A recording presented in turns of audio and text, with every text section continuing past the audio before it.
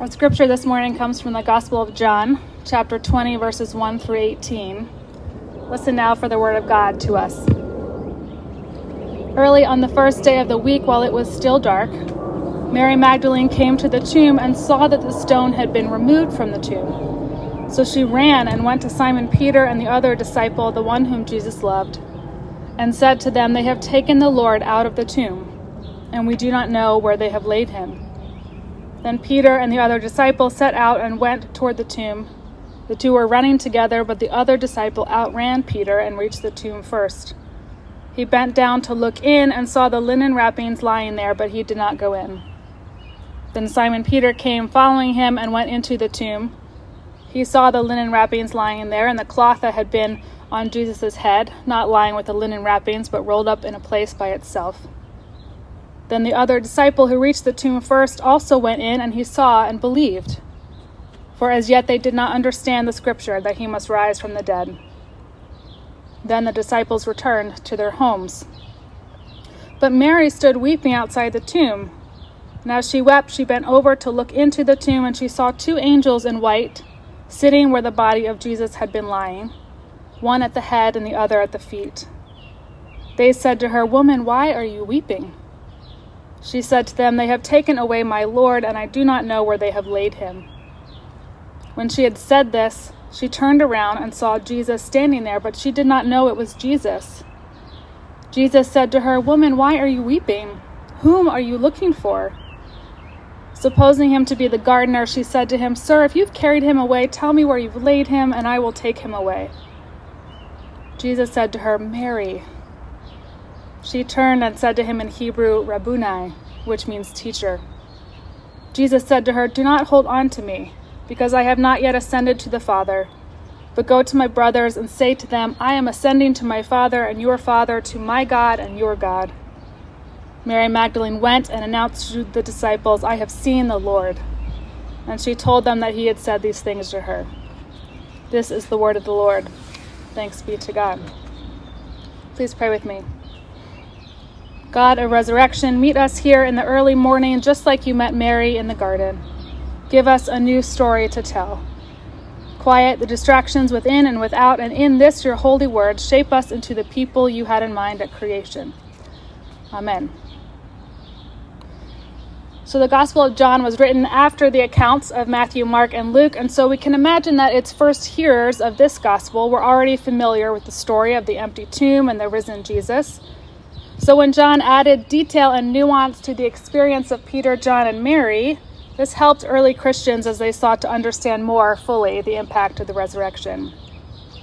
Early in the morning, while it was still dark, Mary went to the tomb alone, to weep, to mourn, to lament all that had happened in the past few days. Perhaps it was as peaceful and lovely as this churchyard. But Mary was full of grief, and as soon as she saw the stone rolled away, full of fear. Alone and afraid of grave robbers, she ran to get Peter and John. Peter went in, but couldn't handle it and ran away. I imagine he was ashamed by his denial, and the fact that Jesus' body was stolen was even more painful. John went in and believed, but believed primarily in the fact that the tomb was empty, because he didn't yet understand that Jesus was alive. So interestingly, the fact that the empty tomb is actually the good news, but at first glance, they all three assumed the worst. John and Peter left Mary there alone, now in even deeper grief than before.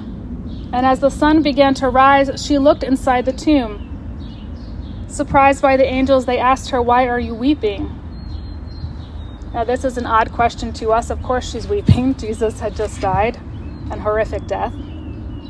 But it's interesting because of Mary's history with Jesus. Mary, throughout time and history, has been kind of painted as a sinful woman, which is not accurate. She was a healed woman. She was a prosperous woman who was a financial patron of Jesus.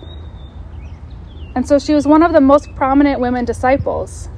She had seen Jesus heal other people over and over again. And the question, "Why are you weeping?" comes up several times in Jesus' ministry. Whenever he was about to heal someone, or just a few weeks before when he raised Lazarus from the dead, the question, "Why are you weeping?" comes up. So perhaps the angels wanted to jog something in her memory. Mary turned, saw a man she assumed to be the gardener. He also asked her, "Why are you weeping?" Another clue, another nudge, but Mary didn't recognize Jesus' voice with those words, even though his voice must have been so familiar to her. She didn't recognize it was Jesus until he called her by name, Mary. Can we imagine the inflection, the tone, the care in Jesus' voice? It was that love and tenderness. It was the sound of her own name that brought about both revelation and recognition. Because "why are you weeping" points to this kind of you're wrong about what you're seeing, an argument about facts or reality, but Mary was personal. It was a relationship. And next in the text, it's inferred that Mary kind of grasps hold of Jesus as he said, "Do not hold on to me," and gives her the message to tell the other disciples that he is soon ascending to the Father. She runs and tells them, "I have seen the Lord." As I was reflecting on this text this year, I was reminded of a quote from Mary Oliver from a poem, and it goes, which you're probably familiar with, instructions for living a life. Pay attention. Be astonished. Tell about it. And I want to work through how Mary did each of those things. She paid attention. She was astonished. She told about it.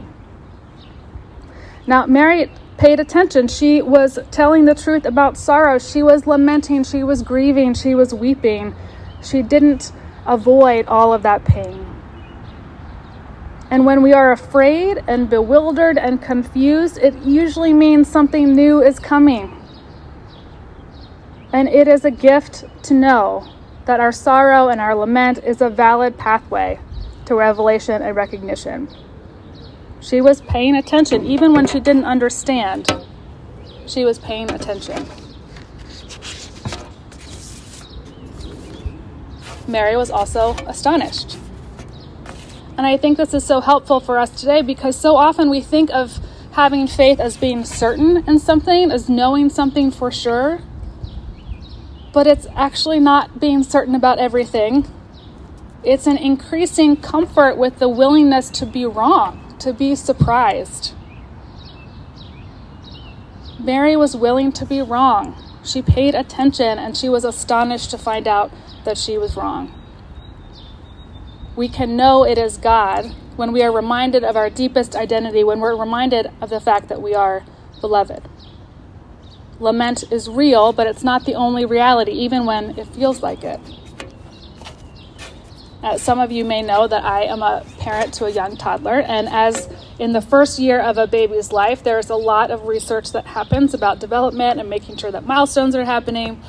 And one of the first things that infants develop is this concept of object permanence. And you'll notice this when babies freak out when their parents leave the room, because in their minds, if they can't see an object, it no longer exists. And so as they develop, this is where kind of the game of peekaboo starts to happen, where they get to understand that even when you can't see, it's still there.